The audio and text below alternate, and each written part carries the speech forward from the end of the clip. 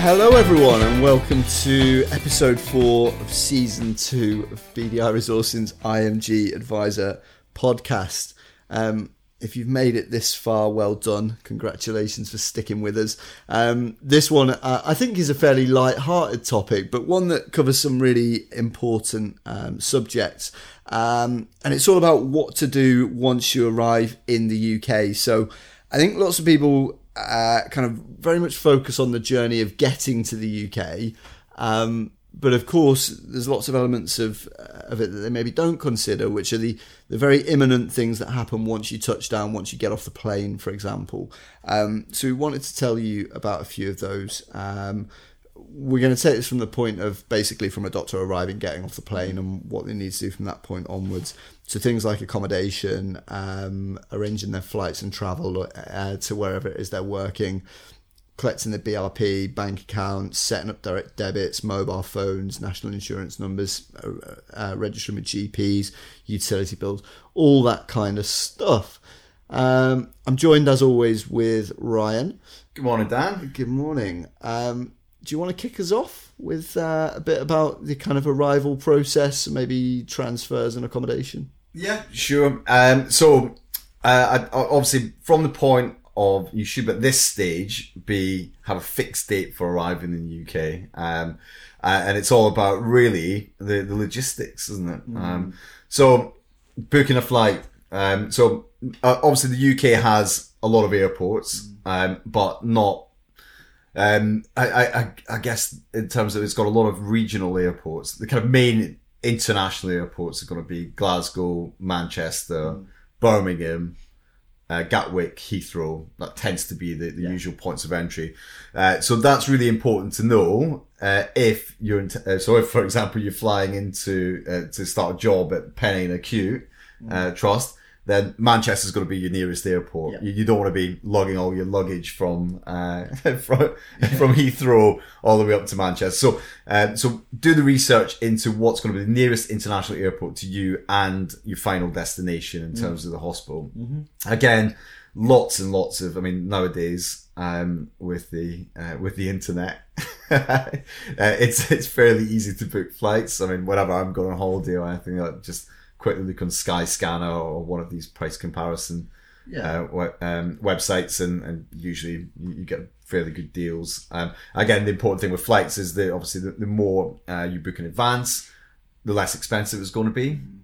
I think about the time that you're arriving as well, because if you're planning on staying in hospital accommodation, I know we'll probably come on to talk about that, but consider that the accommodation office might not be open at certain times of the day. So if your flight's arriving in the middle of the night, you may find it more of a struggle to get settled in, or even if you're arriving and staying in a hotel or an Airbnb, think about that. It may be better to arrive if you can in the morning or the afternoon. So and I think that's another really, really important thing is make sure the accommodation is sorted before you arrive. So I think that actually worthwhile expanding upon the accommodation situation, if you like. If you're coming on your own with no dependents at all, then it should be possible to get hospital accommodation. There's usually something, isn't there? Yeah.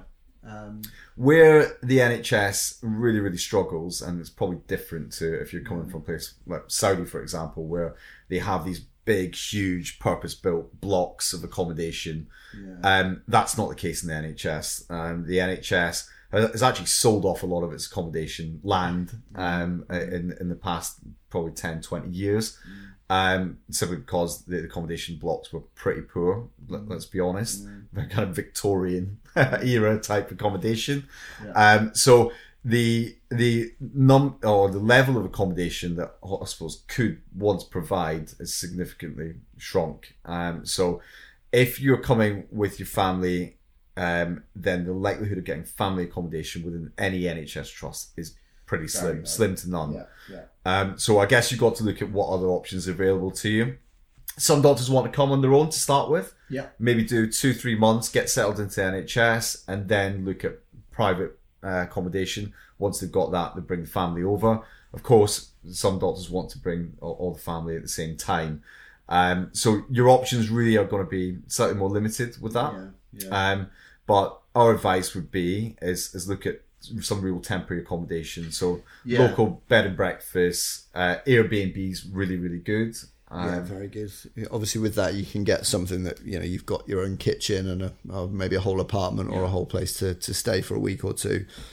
Treat it as short term. I think a lot of doctors think that they'll maybe be able to arrange their long-term living accommodation before they arrive in the UK, and actually it's a bit of a difficult situation because letting agencies and estate agents in the UK make it necessary that you go and see properties in person before you can sign tenancies. And you also usually need a UK bank account. You need to have your BRP to show the estate agent before you can sign a tenancy agreement. So it's usually not possible to arrange a long-term accommodation before you arrive in the country. So as Ryan said, I think that's why a lot of doctors choose to maybe fly over on their own before bringing their wife, their husband, their children a few weeks or a few months later, once they've stayed in the short-term hospital accommodation, the Airbnb, the bed and breakfast, whatever it might be, for a couple of weeks, signed their tenancy agreement and sourced their longer-term option. Those longer term options, again, the internet is obviously a great starting place to search for them. There's a couple of websites in the UK. Rightmove is a very good one, and Zoopla, another very good one. And most accommodation is advertised on those websites. So you can put in the region, or you can put in the postcode of your hospital, and it will bring up stuff within a 5 mile or 10 mile radius, or however far you're willing to travel. And you'll usually have lots of options to choose from. Phone up the estate agents. There will be other options on there that aren't necessarily online just yet. They've maybe not got the pictures ready and things like that, but they'll be coming available, and they'll give you all the options. And I think that's really important as well, that to set your expectations when you first arrive in the UK. The fact is that if you're flying in on a Saturday, you're not going to be starting work on Monday. That there are a few hurdles to get past before you're cleared to actually work. But utilize that time, plan that time in, because that first 2 weeks is really about getting all this stuff done, which is really time consuming. I think as well that first 2 weeks in the country, it can be some of the most lonely time. I don't know if you experienced this with doctors that you placed, Ryan, but certainly for me, when doctors arrive in the country, I think there's a real bit of excitement, and it can feel like a bit of a sort of false start, really, because of course it's a couple of weeks before you actually get started in your job. You're sat around, you don't really have too much to do day to day, barring these appointments and little bits and pieces that you need to do online administratively and things like that. And actually having that in your mind, just knowing, mentally being prepared that it is going to feel like quite a long couple of weeks before you actually start your job and before you've got your accommodation arranged and things like that. Keep visualizing the end goal, which will be, of course, you'll be living somewhere lovely with all of your family here, settled into your job and all that kind of thing. But yeah, those first couple of weeks can be quite daunting. Okay, that probably covers off accommodation, I would say. I think that's one of the things that's definitely... The short-term bit, arrange it as far in advance as you can. Don't leave it until the week before you're arriving, because prices will be higher, particularly for Airbnb and for things like that. So book it as far in advance as you can. The long-term stuff, have a plan. Be ready to start that search when you arrive, so you can do your online searches. You could have made contact with your estate agents before you touch down in the country to have appointments and viewings booked for the week that you arrive. I think the next point is probably registering with the local police office. So as part of the visa process, the BRP process, it's necessary once you arrive in the UK just to head along to the local police station, and they do a quick identity check with you, take down I think they take your fingerprints and things like that, don't they? Just to add you onto the kind of national database and that kind of thing. Nothing to be concerned with. It doesn't take too long, but again, you do need to source a time. I think some police stations you can do it online now, but others you need to phone them up and book in a time that you can go and see them. Collecting your BRP obviously comes hand in hand with that. We talked about it in the last episode of the podcast. You'll be given a post office locally to your hospital or the address that you put down on your visa application form, where you need to go and collect your biometric resident permit. Do that as early as possible. Make sure you've got it, because again, you won't be able to do things like opening a bank account without it. You're probably not going to be able to start your job without it. A lot of hospitals insist you've got it before you actually start. You're not going to be able to book your long-term accommodation without it either. So make that a priority, number one on the list, if anything. So yeah, that's probably the next couple of ones. Yeah, again, really, really important one is opening a UK bank account. And yes. I know that this has been quite troublesome in the past. Really do the research into the banks. Some banks are pretty open to international doctors. And whereas some banks are far more problematic. You have to bring far more evidence to satisfy their standards in order to open a bank account. I think we probably mentioned, I think it was a blog article recently. There's a list of banks that that we know are fairly straightforward for IMGs to open bank accounts with. And Monzo, I think, is the one. So the online banking is made it a little bit easier, I think. So if you go to the high street banks, then you usually ask for a kind of set list of things that you need to bring with you. Your passport, which of course you might have, you may need to collect your BRP though, so that slows you down a little bit.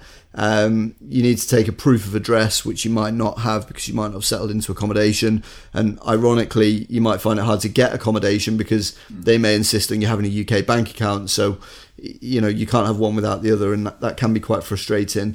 They sometimes ask for a letter as proof of employment, and of course you haven't started your job yet. So whilst your HR department might be happy to write you a letter saying, yes, this person's starting in a couple of weeks on this role, on this contract, that kind of thing, it doesn't always suffice for banks, and they can be a bit particular about it.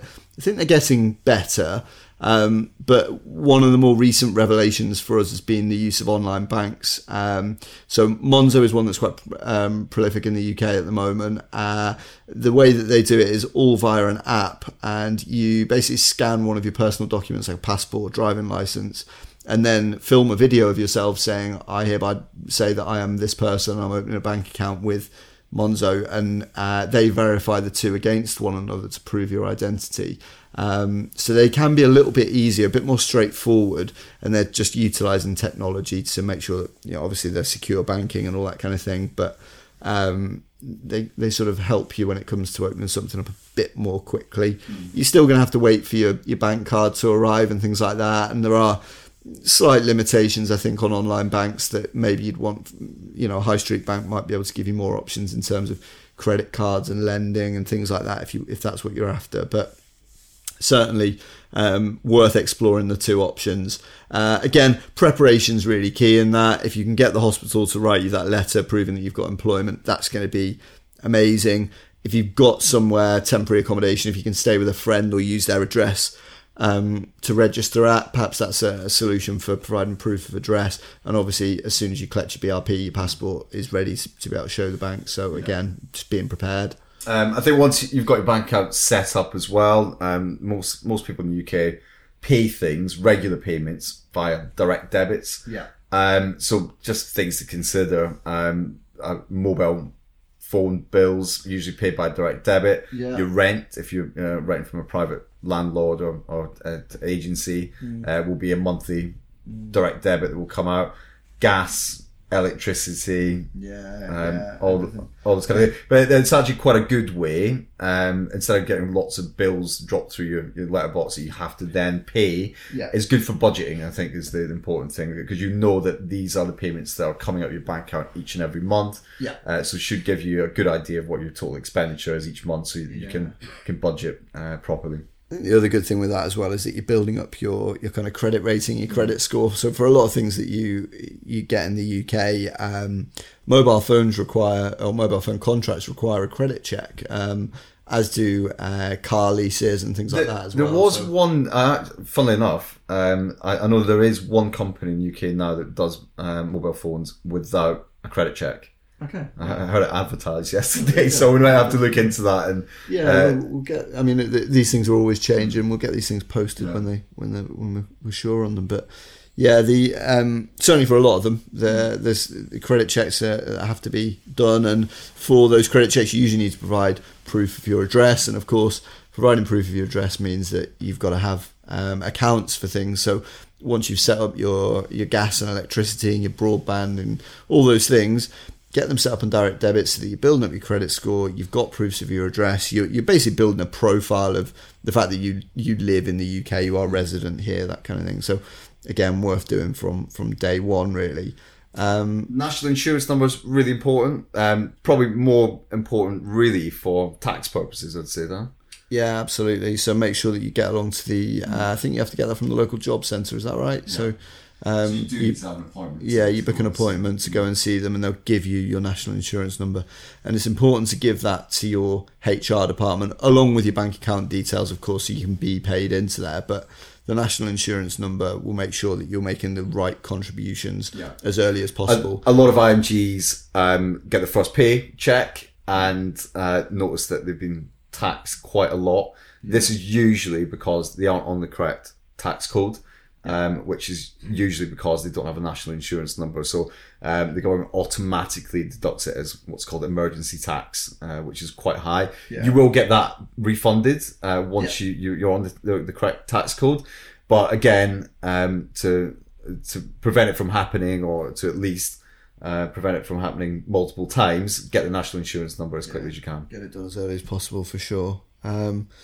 I suppose other things that people need to do, certainly registering with a GP, registering with a dentist. Of course, you can walk into an acute hospital and be seen at an emergency department or whatever if something went horribly wrong. But the vast majority of kind of minor ailments and illnesses are seen at GP level in the UK. So you do need to be registered with a local GP.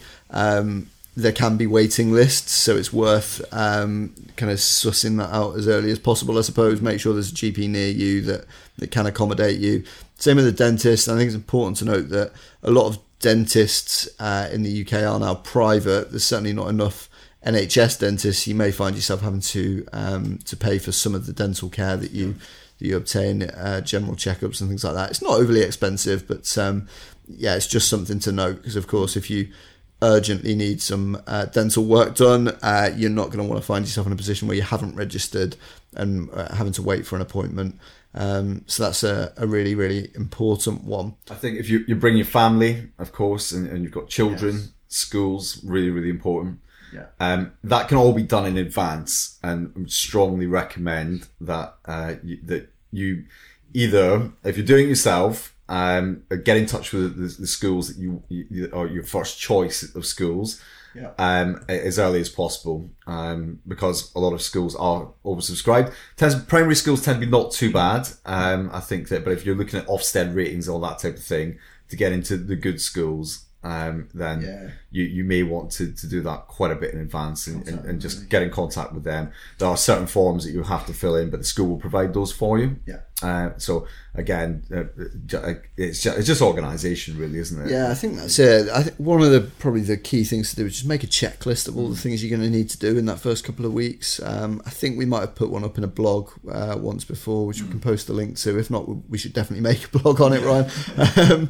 The other side of it, I suppose, this is the kind of personal life stuff that we've talked about, but actually think about the things that you need to do when you arrive at the hospital as well. Because one of the biggest frustrations, isn't it, Dan, that we've seen, particularly where a doctor has gone to the UK, done all the personal stuff, and just sitting waiting to start work, and there's usually, it's very preventable to prevent those delays from happening. But again, it's just being aware of what you need to bring and what appointments you need to book. Yeah, absolutely. So I think some of the kind of really common ones there. One of the first things to do when you arrive in the country, make yourself known to the HR department.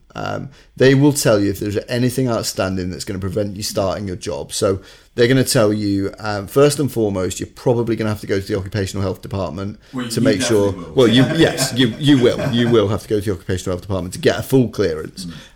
You may have some blood results that you can give to them, and they may be able to use those, but often international blood results just won't be recognised in the UK, so they may want to take a full set of bloods and just start again from the beginning. And actually, you can do this well in advance, because they will have an occupational health questionnaire that you can set when you get your job offer. Ask them for it.